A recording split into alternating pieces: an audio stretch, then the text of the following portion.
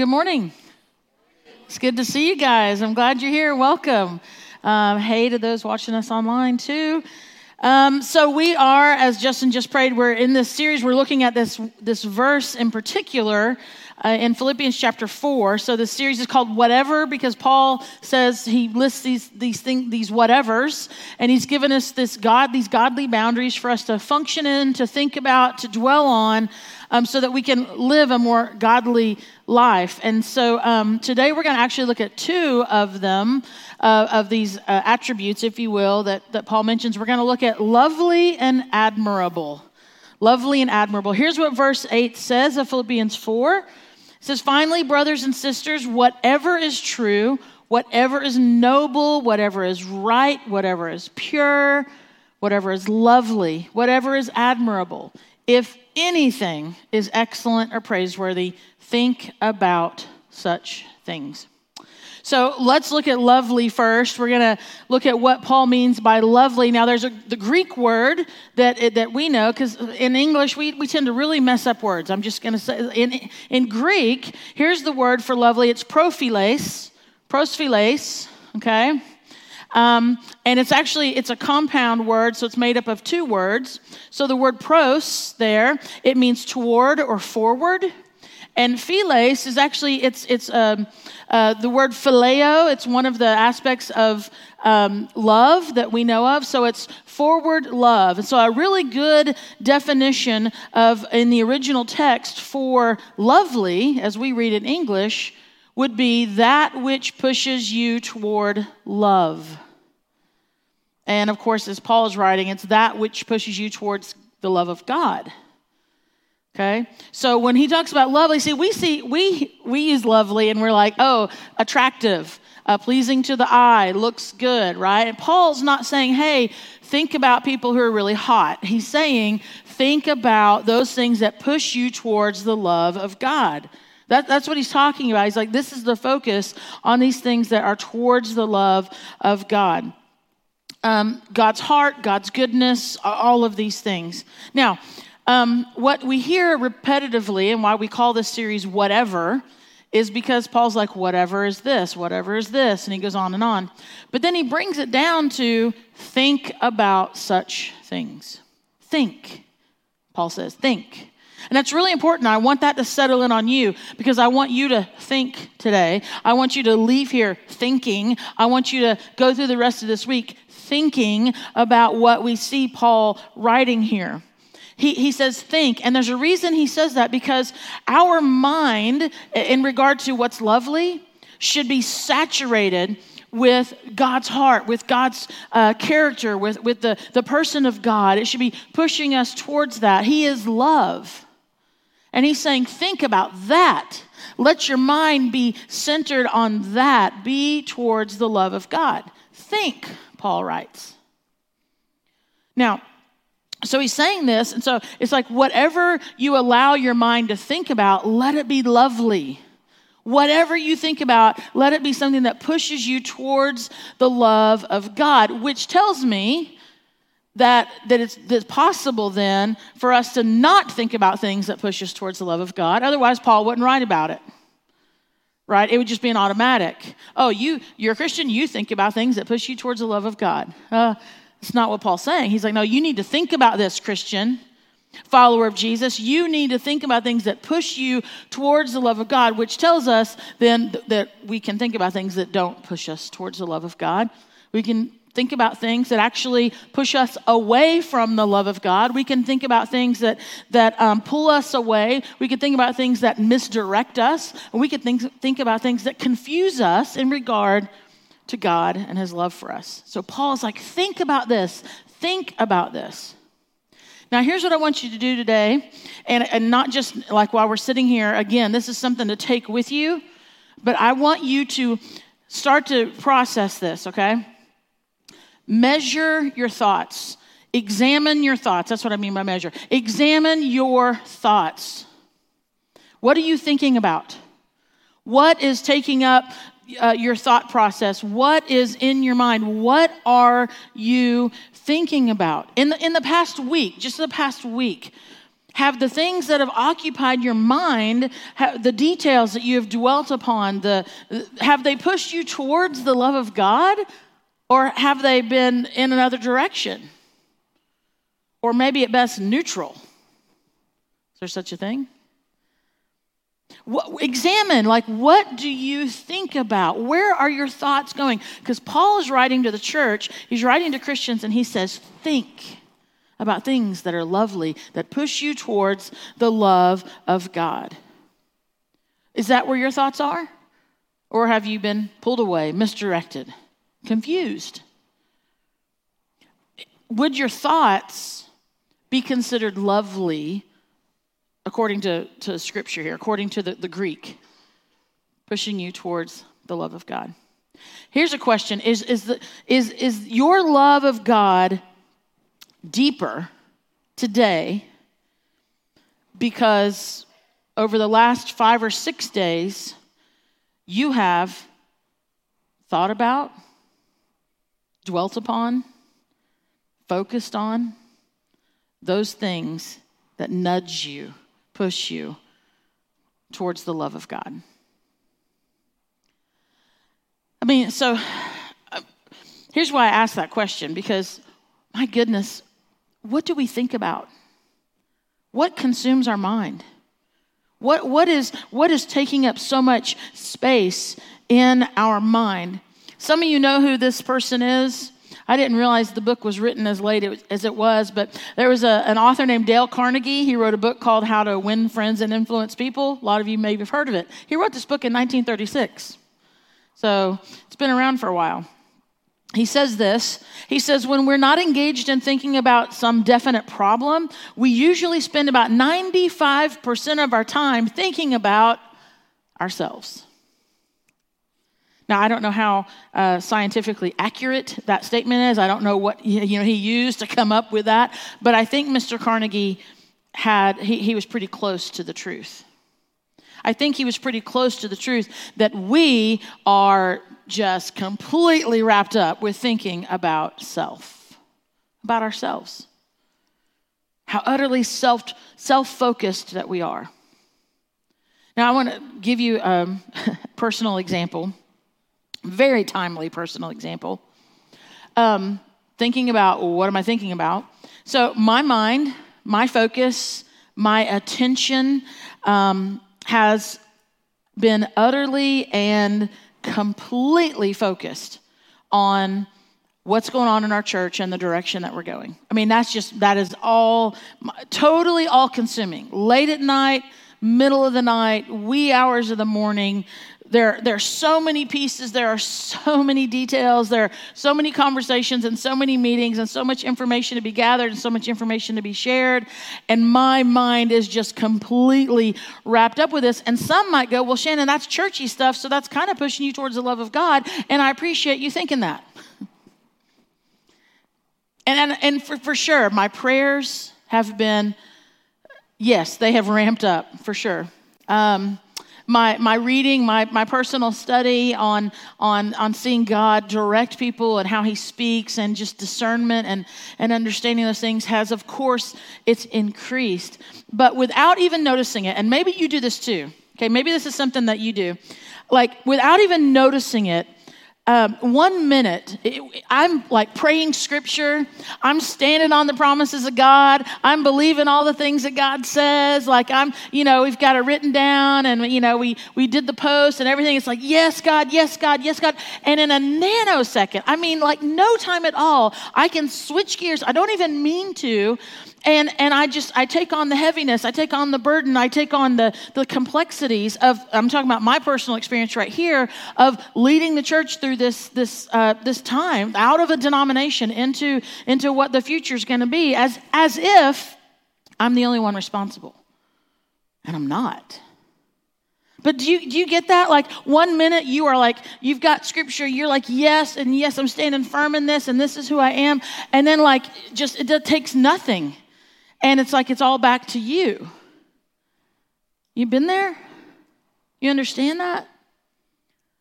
But so my personal example, that's not true. This isn't all on me. This is nowhere near all on me. Even as the pastor of the church, as the lead pastor of the church, as the title says, yes, this is my responsibility to help lead, but my thoughts, as Paul writes, need to continually be brought back to what is lovely. And that's what pushes me and nudges me towards the love of God. The one who's the Lord of everything, all of this, right? I've heard many of you say that you're praying for me, and I say, thank you. Please continue to pray. Please continue to pray for me. But I'll add to that. There are I'm not bearing all this on my own. There are other people who I would ask you to pray for. I'd ask you to pray for our ministry board.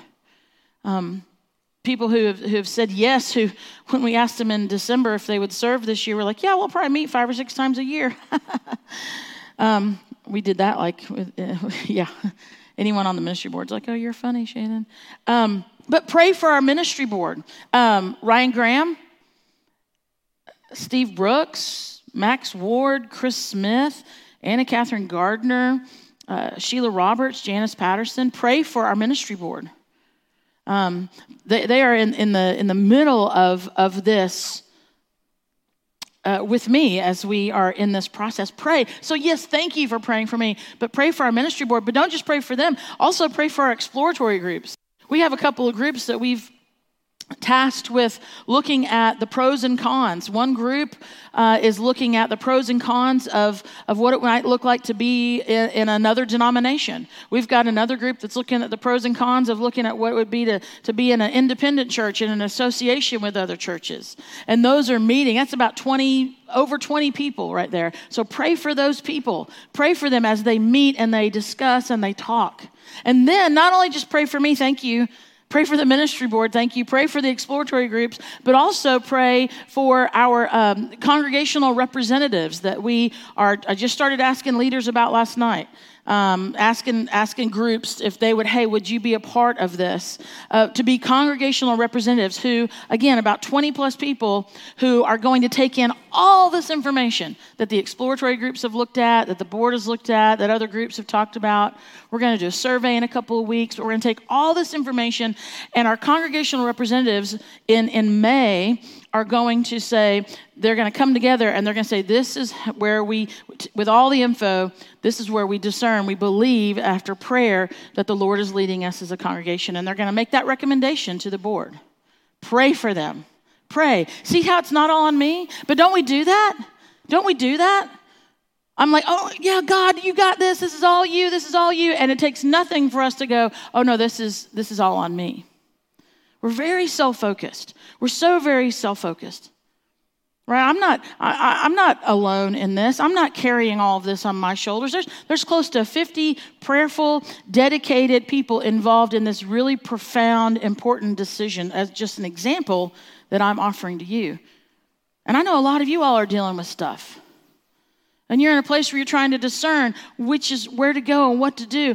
Listen, I will tell you one thing, and that is for sure that Paul writes, and that is for your thoughts, for your mind to be focused on that which is lovely, that which pushes you, nudges you towards the love of God.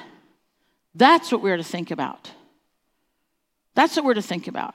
And I stand here and tell you that, but I also know that 3 a.m. Shannon will try and think something different. And sometimes 2 p.m. Shannon will try to think something different. My thoughts, my concerns, my trepidation, my hopes, even my immense excitement for what's in store, I must turn my thought towards those things that are lovely, that nudge me towards the love of God. Because in doing so, here's what happens. When we say, you know what, I'm gonna think what is lovely, whatever is lovely, that which pushes you towards love. When we do that, friends, it gives us the bigger picture. See, when it's just us, our picture is very, very small. It gives us a bigger picture. We can stay in focus on what God's bigger pictures, and you know what God's pictures? It's His kingdom. It's not just me. It's not just you. It's not just right now. It's God's kingdom. The bigger picture is the gospel message. That's the bigger picture. The bigger picture is people saying yes to God through Jesus Christ. The bigger picture is people confessing their sin. The bigger picture is people repenting. The bigger picture is people being baptized in the name of Jesus. The bigger picture is people being freed from, being released from shame and sin and living new life. That's the bigger picture.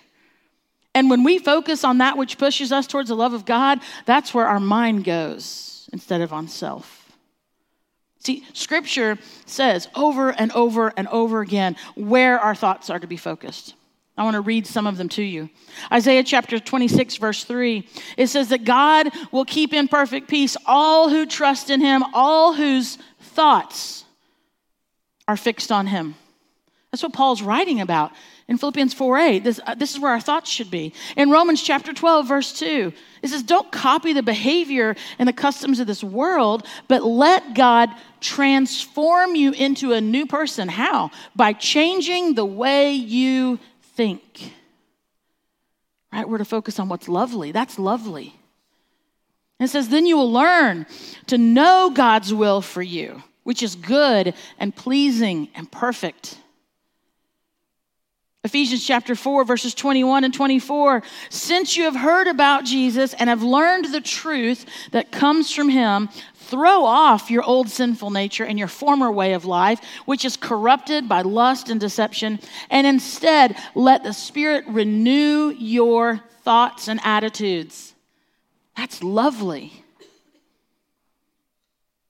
Paul says, put on your new nature, created to be like God, truly righteous and holy. 2 Corinthians chapter 10, verse 5, it says that we take captive every thought to make it obedient to Christ. Paul's telling us to focus on whatever, and then we see here that we're to take it captive. Colossians chapter 3, verses 1 and 2, set your hearts on things above where Christ is seated at the right hand of God, and set your minds on things above, not on earthly things. That's lovely. These are all lovely things. That which is lovely, that which pushes us towards the love of God, we are to think about such things. Examine your thoughts. Measure your thoughts. Have they been focused on what is lovely? Now, have they been focused on what is admirable? Some versions say to focus on whatever things are of good report, which it's a Greek word that translates all of those, and it's this word euphema, EU, the first part of the word, it means good, and phema is report or news, so it's this good news. So a really good definition, you see it up there on the screen, for euphema is thinking that searches for the good. Thinking that searches for the good.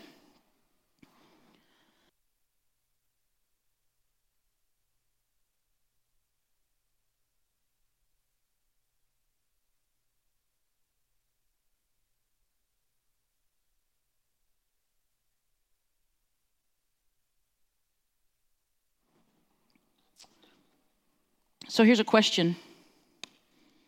Why would Paul encourage the church to focus on these qualities? What's lovely, and now searching for what's good? Why would he do that? Why would he say in Philippians 4:8, why would he say that whatever is true, whatever's noble, whatever's right, whatever's pure, whatever's lovely, whatever's admirable, why would he say focus on this? Is it odd that we actually have to be encouraged to search for these things? Shouldn't we be naturally drawn to this? Why is it that we're told we have to search for this? Right? This is all really good stuff. Why are we being told we've got to look for it? Why are we told we've got to pursue it? Why are we told we've got to think about it? Why? Well, it's because we have this thing called negativity bias. It's real. I believe it is a direct result of sin. It's a direct result of what transpired there at the beginning, at the fall of humanity, that this was not there in the beginning, that Adam and Eve were not created with negativity bias, so there were no belly buttons and there was no negativity bias there in the beginning, but it came on the scene with sin. I know some of you are catching up. Going, oh, what? No belly buttons. All right, good. You there? All right, so according to the National Science Foundation, sounds important, they say this, that an average person has anywhere from 12,000 to 60,000 thoughts per day.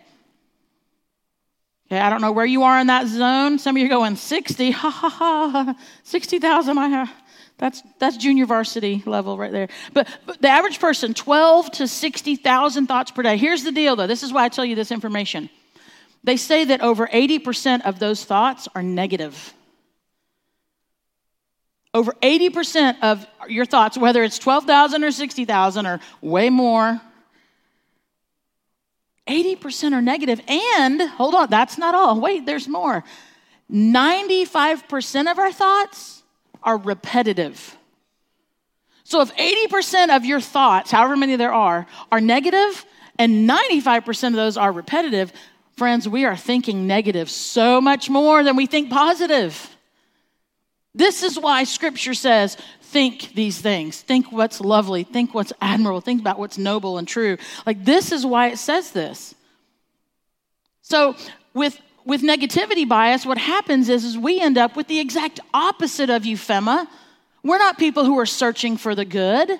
We're not people who are looking for good news. No. We are pessimists and we are skeptics. We assume the worst. We're the you got to prove it to me first people. This is what we do, many of us. We look at a situation in the worst possible light. This is why Paul is having to tell us to practice these things. So, I could go on, like negativity bias can be explained in like psychologically and even like neurologically, you can like see it happening. But it has profound spiritual implications, which is why I'm mentioning it. So here's what I want to do. I just want to mention a couple of different spiritual attributes, and I want us to see for us to consider how negativity bias impacts some of these spiritual attributes that I think all of us as Christians should be people who are like, yes. All right, so with negativity bias, then what does that do to the spiritual attribute of gratitude? What does it do to that? If we've got negativity bias, if 80% of our thoughts are negative, then you know what happens is when you focus on something, when you think about something, it's about what's wrong, right? So then how then are we going to be thankful for what's going on? It's good. So this is a real thing that Paul is saying. I want you to think about whatever is admirable, whatever is lovely, because our minds are tempted to go in a different direction. What about faith? Just our faith. How can we be confident, like I was saying earlier, in God's promises if in one minute we're like, yes, and in the next minute our thoughts gravitate towards maybe possible exceptions, as if God's like, this is true for everyone else except for you, right? Like, how does that affect our faith if we're being negative? What about our hope for the future, our hope in a circumstance, our hope in the moment? How can we expect a good outcome if we're worried about a bad one? See, this has spiritual implications. This is why Paul says that think about these things. This is why I'm telling you, measure your thoughts, examine your thoughts. It could be affecting these. What about just love? What about love? How is it possible to love people well if their faults seem bigger than their value as a human being?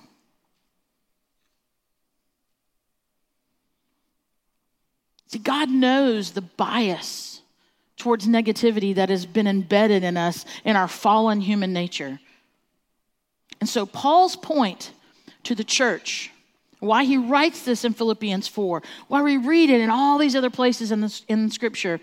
Paul's point is that in our thinking and thus in our actions, that we need to focus, examine, measure, take into account that we need to focus on whatever is lovely, that which pushes us towards love. And we need to focus on that which is admirable, whatever is admirable, thinking that searches for good instead of bad. Measure this, examine this. Like, are you like I have been lately, and you're prone to just take it all on yourself and do what Mr. Carnegie says, and we're just like, I'm going to it's all about me? Or do you have a tendency to think the worst? Are your thoughts lovely? Are your thoughts lovely? Are they pushing you towards God? Are your thoughts admirable? Searching for the good. Let's start this examination. Let's start this measurement. I want to start this now as we pray together.